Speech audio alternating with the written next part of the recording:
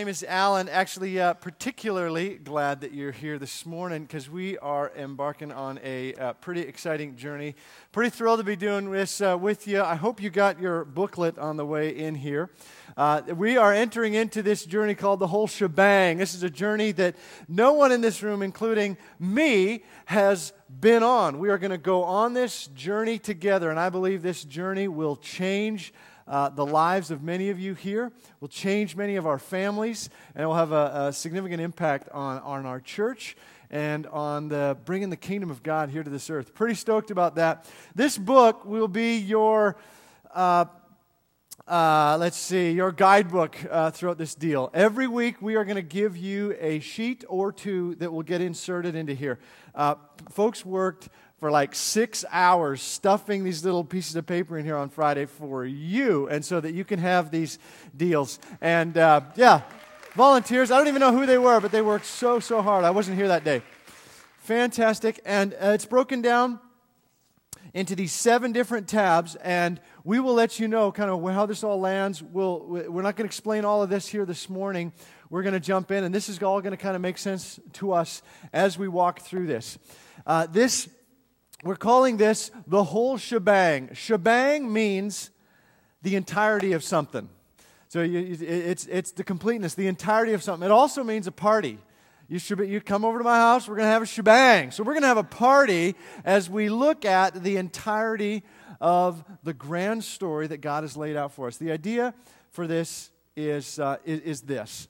We're all familiar with some parts of the story. We're all familiar with at least some of the stories that are part of the whole shebang. We've heard of David and Goliath, Daniel in the lion's den. We're certainly familiar with Jesus dying on a cross.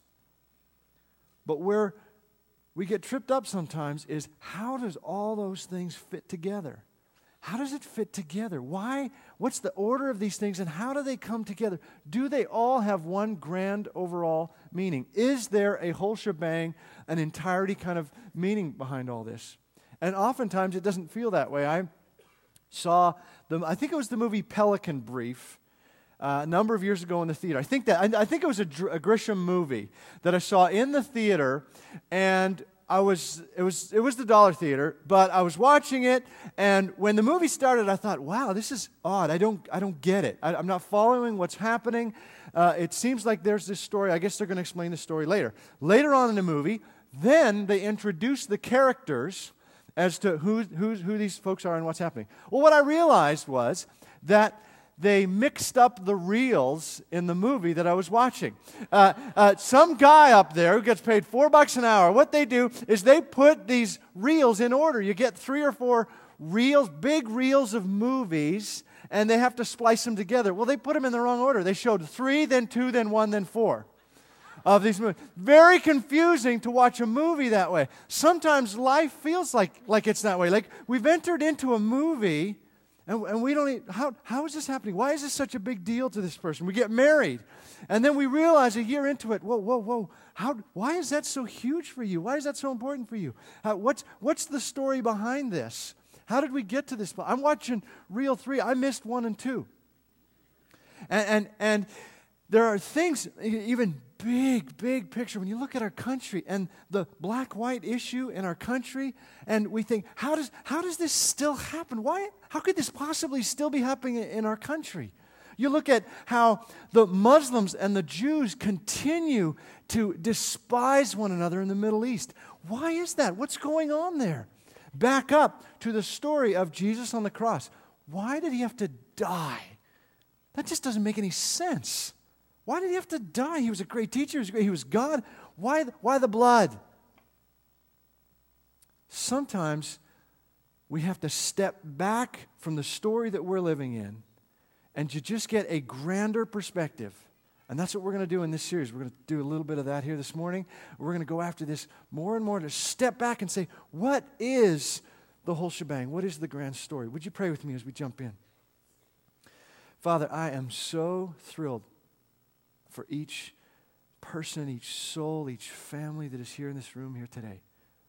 God, just so excited that we get to do this journey together. God, you are the author of this story, and you've invited us to be a part of that.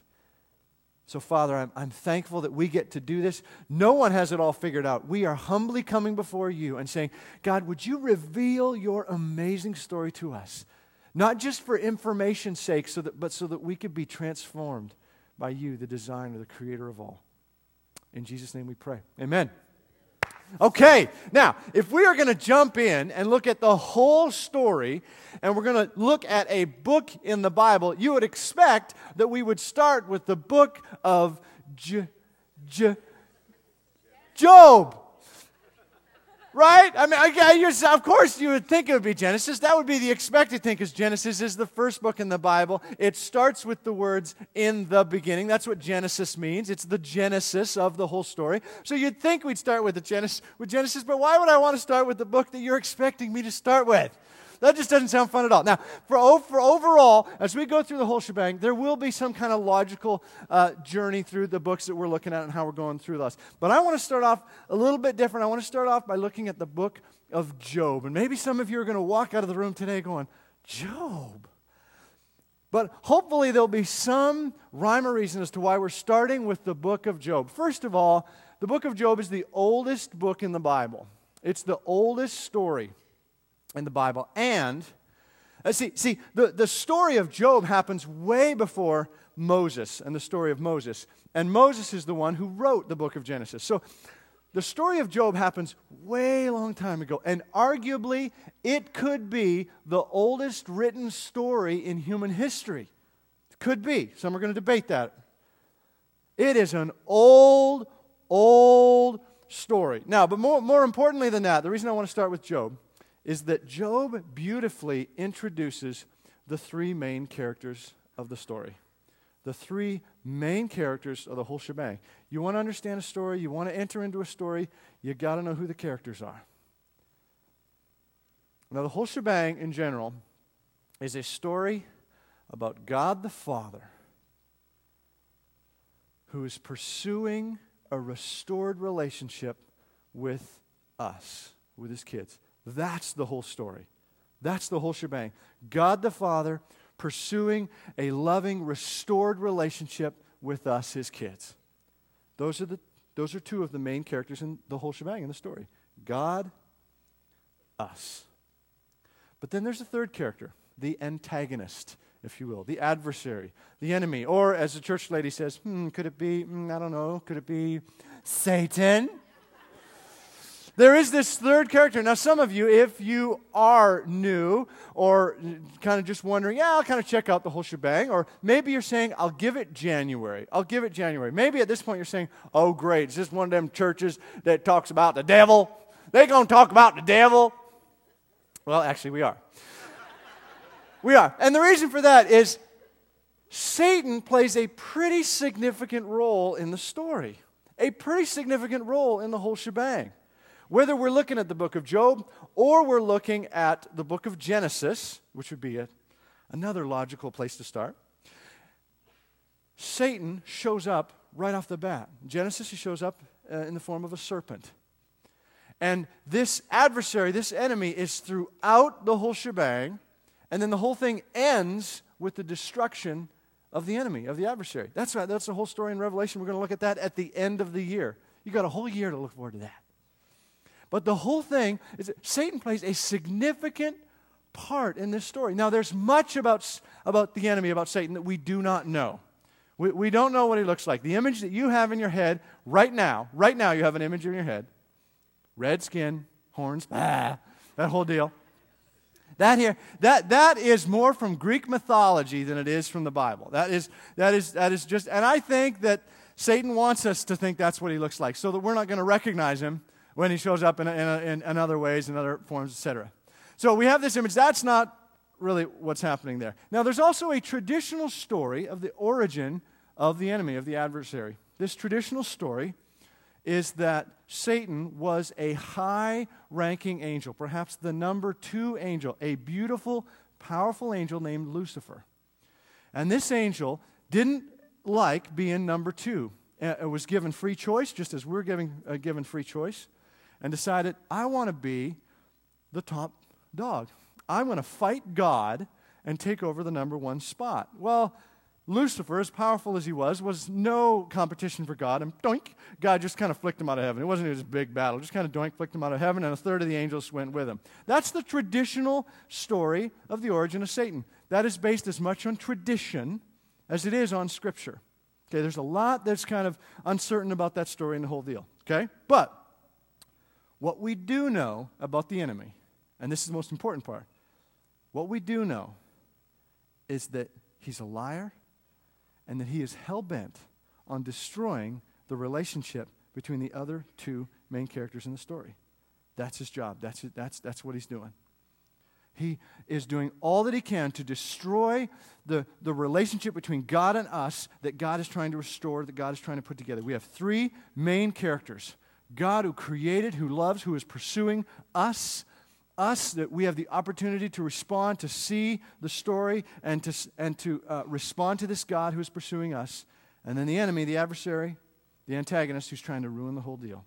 You see, the enemy going toe-to-toe to God, power to power with God, has no chance. Flick, doink.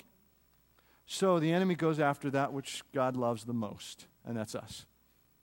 The three main characters in the story.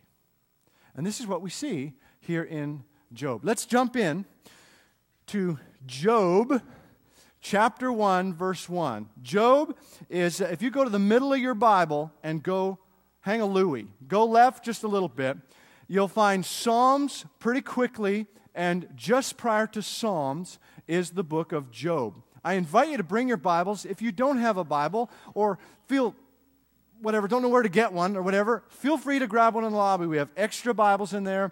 And so we invite you to bring your Bibles. And as we go through the whole shebang, we will look at the Bible every week, every time. This is where the truth is. It's not my imagination. It is the truth that we pull out of this deal. We invite you to bring your Bible. We can get familiar with this together. So let's see. Job chapter 1. Verse 1. In the land of Uz, there lived a man whose name was Job. This man was blameless and upright. He feared God and shunned evil. He had 7 sons and 3 daughters, and he owned 7,000 sheep, 3,000 camels, 500 yoke of oxen, and 500 donkeys, and had a large number of servants. He was the greatest man among all the people of the East. Now, where did the people of Israel live?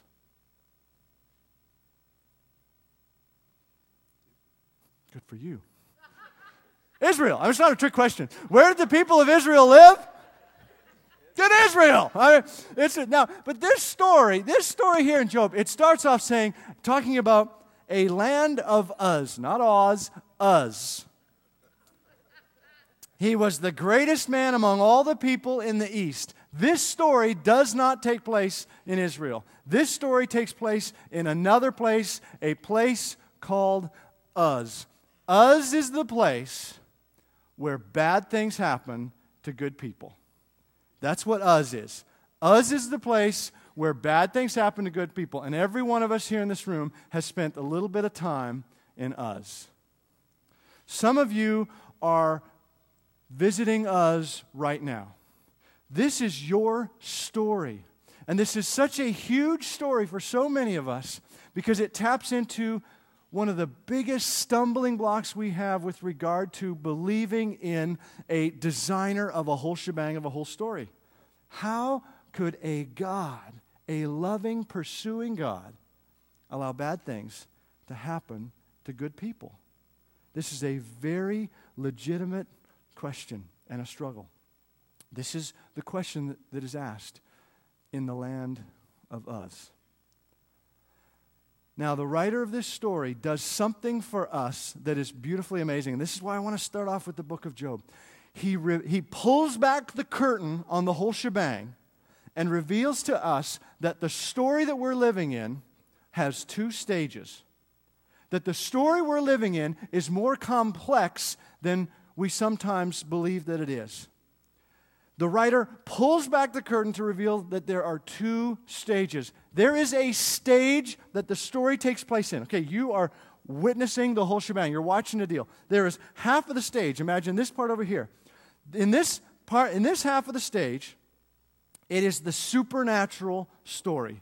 It is the conversation that we will soon see between God and the angels and Satan. It is this supernatural place, and from this stage, the characters can see everything in every area. They can see you, the audience. They are aware of every piece. But there's a second stage. It's the stage that we live in. It's the story here on this other stage, the reality, the natural world that we live in. This is where you and I find ourselves. This is the first one that we become aware of. This is the story where Job and his wife and his friends interact and have their conversation. There's two stages. And at this stage, all they can see is what's in this stage. They are not privy to what's happening in the other stage.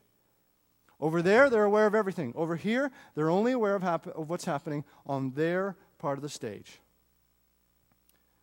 So let's continue in the story, verse 6.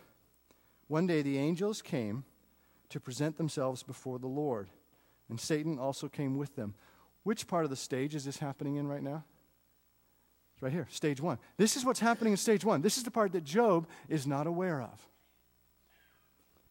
The Lord said to Satan, "Where have you come from?" Satan answered the Lord, "From roaming through the earth and going back and forth in it." Then the Lord said to Satan, "Have you considered my servant Job? There's no one on earth like him. He is blameless and upright, a man who fears God and shuns evil." Now this is the big question. Verse 9, Satan says, "Does Job fear God for nothing? Have you not put a hedge around him and his household and everything he has? You have blessed the work of his hands, so that his flocks and herds are spread throughout the land.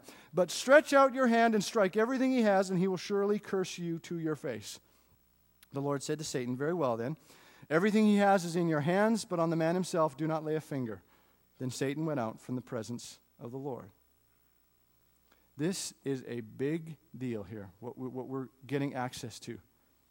Satan is challenging God's entire design for the whole shebang. With this question, when he asks, does Job fear God for nothing? In other words, the love that Job, the worship that Job has for you, God, it's not for nothing. It's for his own benefit. This whole design that you've created, it's not working out. See, God's design is to create us that we would have the choice to love him back. Love is not love unless there's freedom.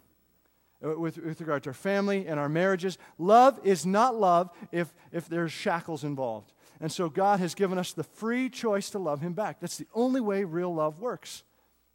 And Satan is challenging that, saying, Job only loves because of the blessings that you're giving him.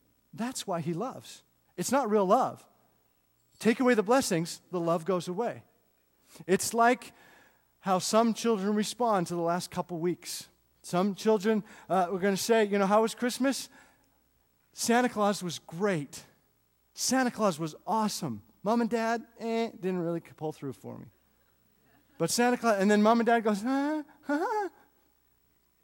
And what's happening there is there's an immature love. An immature love is measured by the gifts that are received. And Satan is saying, this interaction between these two characters, God and Job, who's representing humanity, is one that is based on the gifts that God is giving. It's an immature love. You take away the gifts, you take away the blessings, the love isn't there. Huge story that's happening on it. And if Satan is right, if Satan was right about Job, about humanity, then the whole shebang would fall apart. The whole thing wouldn't work. If it's not possible for us to genuinely love God back, the whole thing wouldn't work. God would have to wipe the whole thing clear and start again, a whole shebang 2.0. He'd have to try again somehow. This is a huge deal. And so we go back to stage 2, and Job loses everything that he owns. He loses his livestock. He loses his 10 kids, 7 sons, 3 daughters, loses them all. They're all dead. Satan's expecting Job to say, I'm done with you, God. But Job says in verse 20 of chapter 1, At this Job got up, tore his robe, and shaved his head. Then he fell to the ground in worship. and said, naked I came from my mother's womb, and naked I will depart. The Lord gave, and the Lord has taken away. May the name of the Lord be praised. In all this, Job did not sin by charging God with wrongdoing. And then we go back to stage one, and Satan is ticked off. Because Job has done an amazing thing here. So far, he has proven that God's premise for the whole shebang is right. We can genuinely love God. And Satan is ticked. So he's got to bump it up a little bit.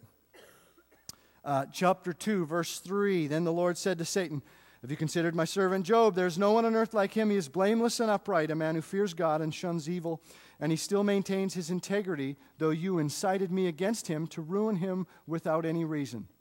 Skin for skin, Satan replied. A man will give all he has for his own life, but stretch out your hand and strike his flesh and bones. He will surely curse you to your face. The Lord said to Satan, very well then, he is in your hands, but you must spare his life. So we go back again to stage one. These things that are happening that Job is not aware of. Now, this is not a game. This is not God playing with his toys. We are not lab rats that God is messing around with, playing with here.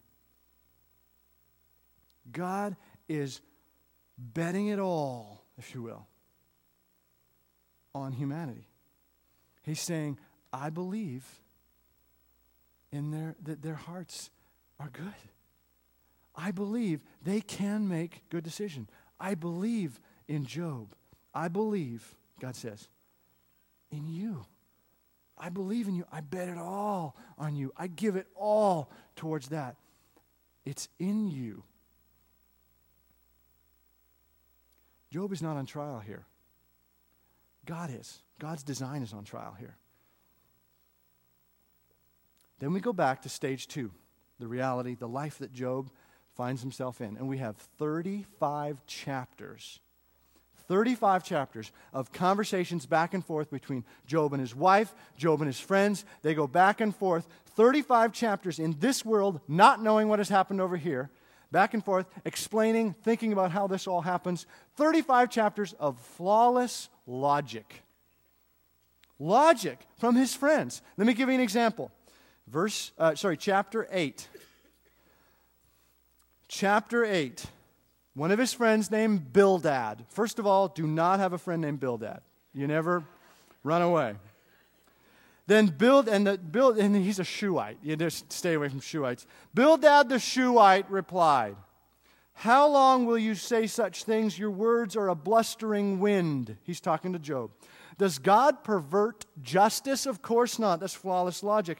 Does the Almighty pervert what is right? Of course not. That's flawless logic. When your children sinned against him, he gave them over to the penalty of their sin. Whoa. Bildad is saying, your 10 kids died by an accidental death? It's their own fault. It must be. See, because goodness leads to prosperity. Wickedness leads to suffering. That's the way it works. That's logically the way it works. That's how it happens. Bildad is consistent with the way many of us naturally think. It's got to be logical. It has to be mathematical. It has to make sense. There has to be an if-then to the whole plan. We have to be able to define it, describe it, have it make sense. That's the way we figure things out. That's the way we solve problems, make our pro-con list. It has to make sense. What's so fascinating about this is that this desire to have everything make sense, to be logical, is not limited to our Western modern mind. It's not limited to our industrialized, enlightened thinking way of processing life. This is the oldest story in the Bible. One of the oldest stories known to humanity. And it's what they wrestled with. It's got to make sense. This logical desire journey, it's part of human nature. It's human nature. But the reality is that life doesn't always make sense. bad things happen to good people. And this is where we get tripped up. And this is where many of us stumble on the whole shebang, on the whole God pursuing in a loving way His people. We stumble on this because we say it doesn't make sense. Why did I lose my job? Why was I the one? I work harder than the people around me. I've been faithful. I have a family that I am pouring into, that I am faithful to. Why was I the one to lose my job? It doesn't make sense. For me, a question that I have asked more times than I can describe to you. When I was 13 years old, my mom left. Why did my mom leave us? I don't have an answer to that question. She died 12 years ago. I'll never get the answer to that question. It doesn't make sense. Why? Some of you here in this room, one of your questions that you don't have an answer to is, why did my husband cheat on me? Why was it? No, I'm not perfect. I wasn't perfect as a wife. But why did my husband stray away from our marriage to do that? Why did that happen? Why is my teenager straying from that which he knows is truth and that which he knows is good? That's not the way we were raised. I see other families and their kids are doing great, and we're so much more intentional about loving our kids. Why is that happening in my family? It doesn't make sense. It's not fair. It's not logical. There is no if-then that can explain this. And the painful reality is that life is not logical. And even the spiritual answers of, well, this is all part of God's plan, and maybe this is something, even the spiritual answers, they just don't suffice. They don't take care of that pain, of that struggle, of that wrestling that we have with our God. Life is not logical. Now, it doesn't mean that life is meaningless or random. What it means is that there's more going on than we're aware of. We live in this world and we ask real, genuine questions. But often we're not mindful of the fact that there's a whole other stage happening over here. There's more going on than what we're aware of. So here we have 35 chapters of this wrestling, this going back and forth. And we can't be too hard on Bildad and the other folks, because these are some of the things that we say to one another, because we want there to be a logical explanation. 35 chapters of this wrestling. And then God speaks. God shows up. And I got to tell you, I'm going to jump to the last few chapters here in Job. These are some of my favorite chapters in Scripture. We're going to go into chapter 38. God does not come in and explain logically what's happening here. God does not come in and defend Himself for what He has done or has not done. God simply says to Job that He is God. And He does it in a beautiful way. Let me read how this begins here. Chapter 38 in Job. After 35 chapters of stage 2 discourse, then the Lord answered Job out of the storm. He said, and I wish I had that booming voice that we had in our trailer. Who is this that darkens my counsel with words without knowledge? Brace yourself like a man. I will question you, and you shall answer me. I don't want God saying that to me, I tell you. Bada boom. Verse 4, where were you when I laid the earth's foundation? Tell me if you understand. Who marked off its dimensions? Surely you know. There's almost sarcasm in here. I love it. I get in trouble for doing sarcasm. God's really going after it here. Who stretched a measuring line across it? On what were its footings set? Or who laid its cornerstone while the morning stars sang together and all the angels shouted for joy? And this goes on and on. This is like the ultimate dad speech. You know how dads, they got to go into those speeches and buttons get pursed, and then there's like this little pause and all the kids go, oh no. And then dad goes into that speech. I got a friend whose button for the dad speech is when any kid says, "It's not fair." I got a friend who just, when one of the kids says, "Well, that's not fair," all the other kids go, "Oh no, oh no, oh no, oh no." And the dad goes, "I'll tell you what's not fair. How many of my diapers have you changed? How many times have you wiped my bottom?" And the dad goes on and on with this whole deal. Dad's got buttons. I got my own buttons. I'm like a cockpit of a 747. I got buttons where the dad speeches come out. This is the ultimate dad speech.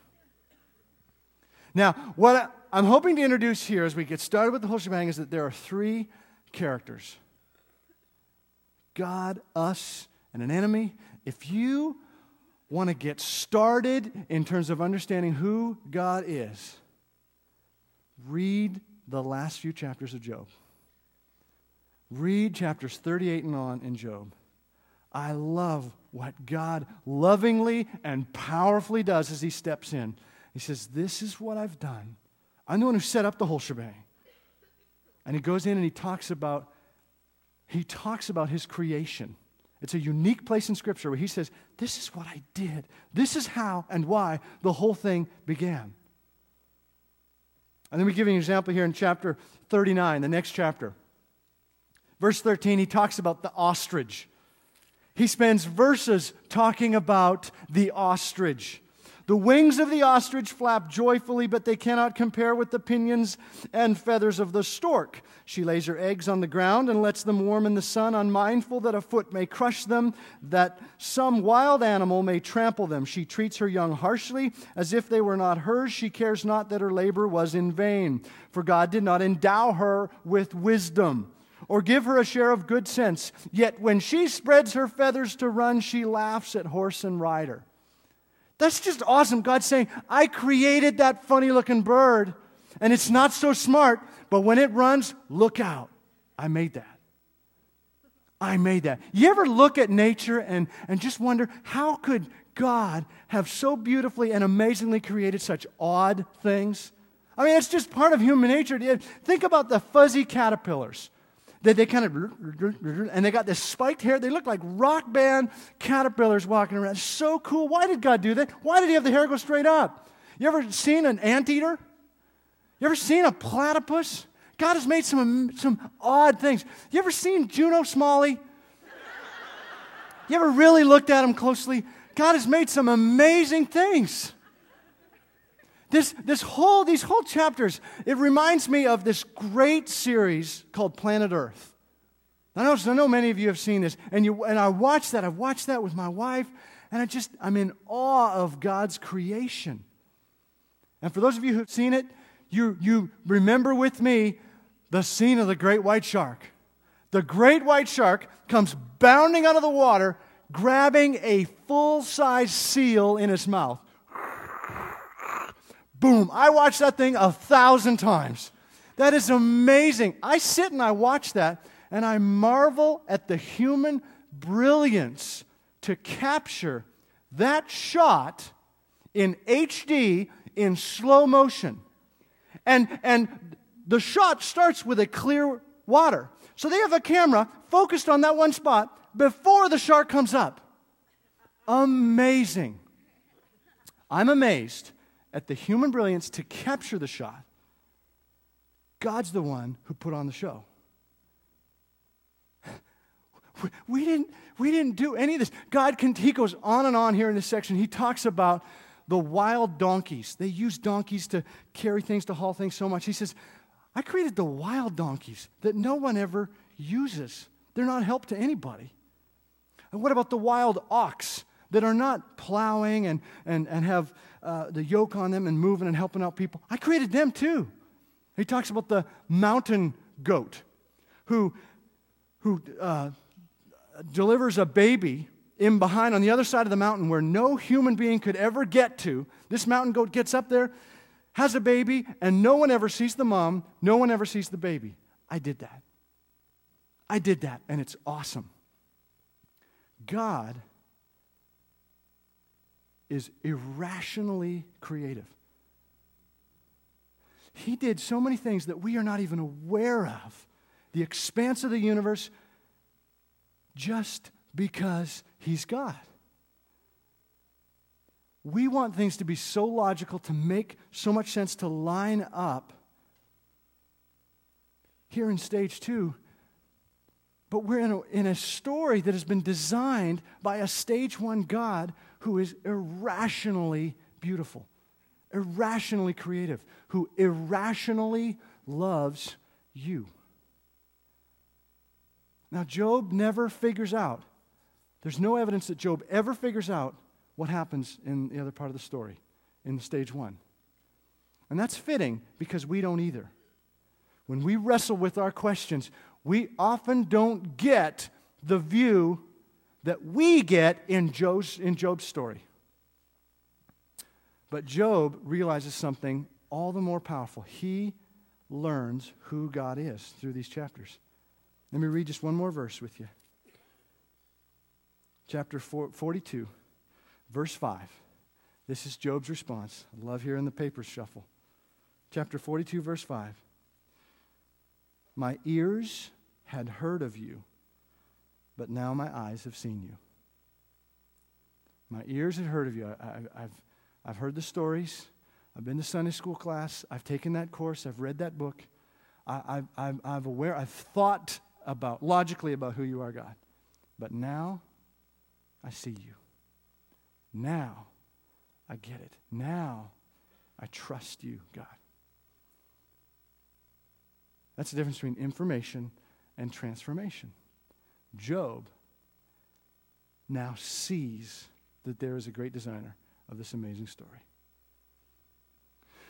I'm so thrilled that you're here, and I hope that we continue to do this journey together. And we're wise to remember 3, 2, 1. There are 3 characters in this story, in the whole shebang.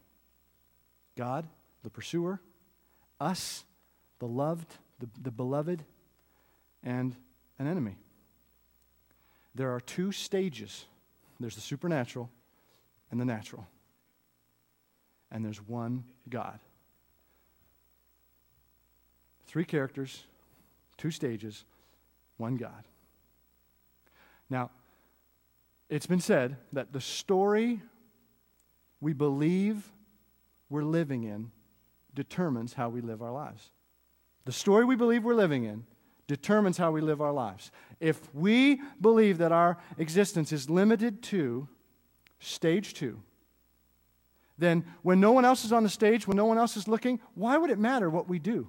Why would it matter what we think, the decisions that we make? But if we believe that there is a whole shebang, there is a designer, there is a stage 1, there is more that's going on behind the scenes, then we will get a little bit closer to realizing how significant our decisions are, how important it is for us to make good decisions, not because of guilt and God is watching and do this, but because our lives matter so hugely. We will see this consistently throughout the whole shebang. Your decisions, your lives matter in a huge, huge way. Job had no clue how important his decisions were in that moment.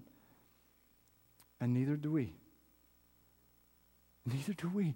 You don't even know. If you're new, if this is like your first time jumping into this kind of deal, you don't even know how big of a deal it could be for you to hang on to this journey for a year.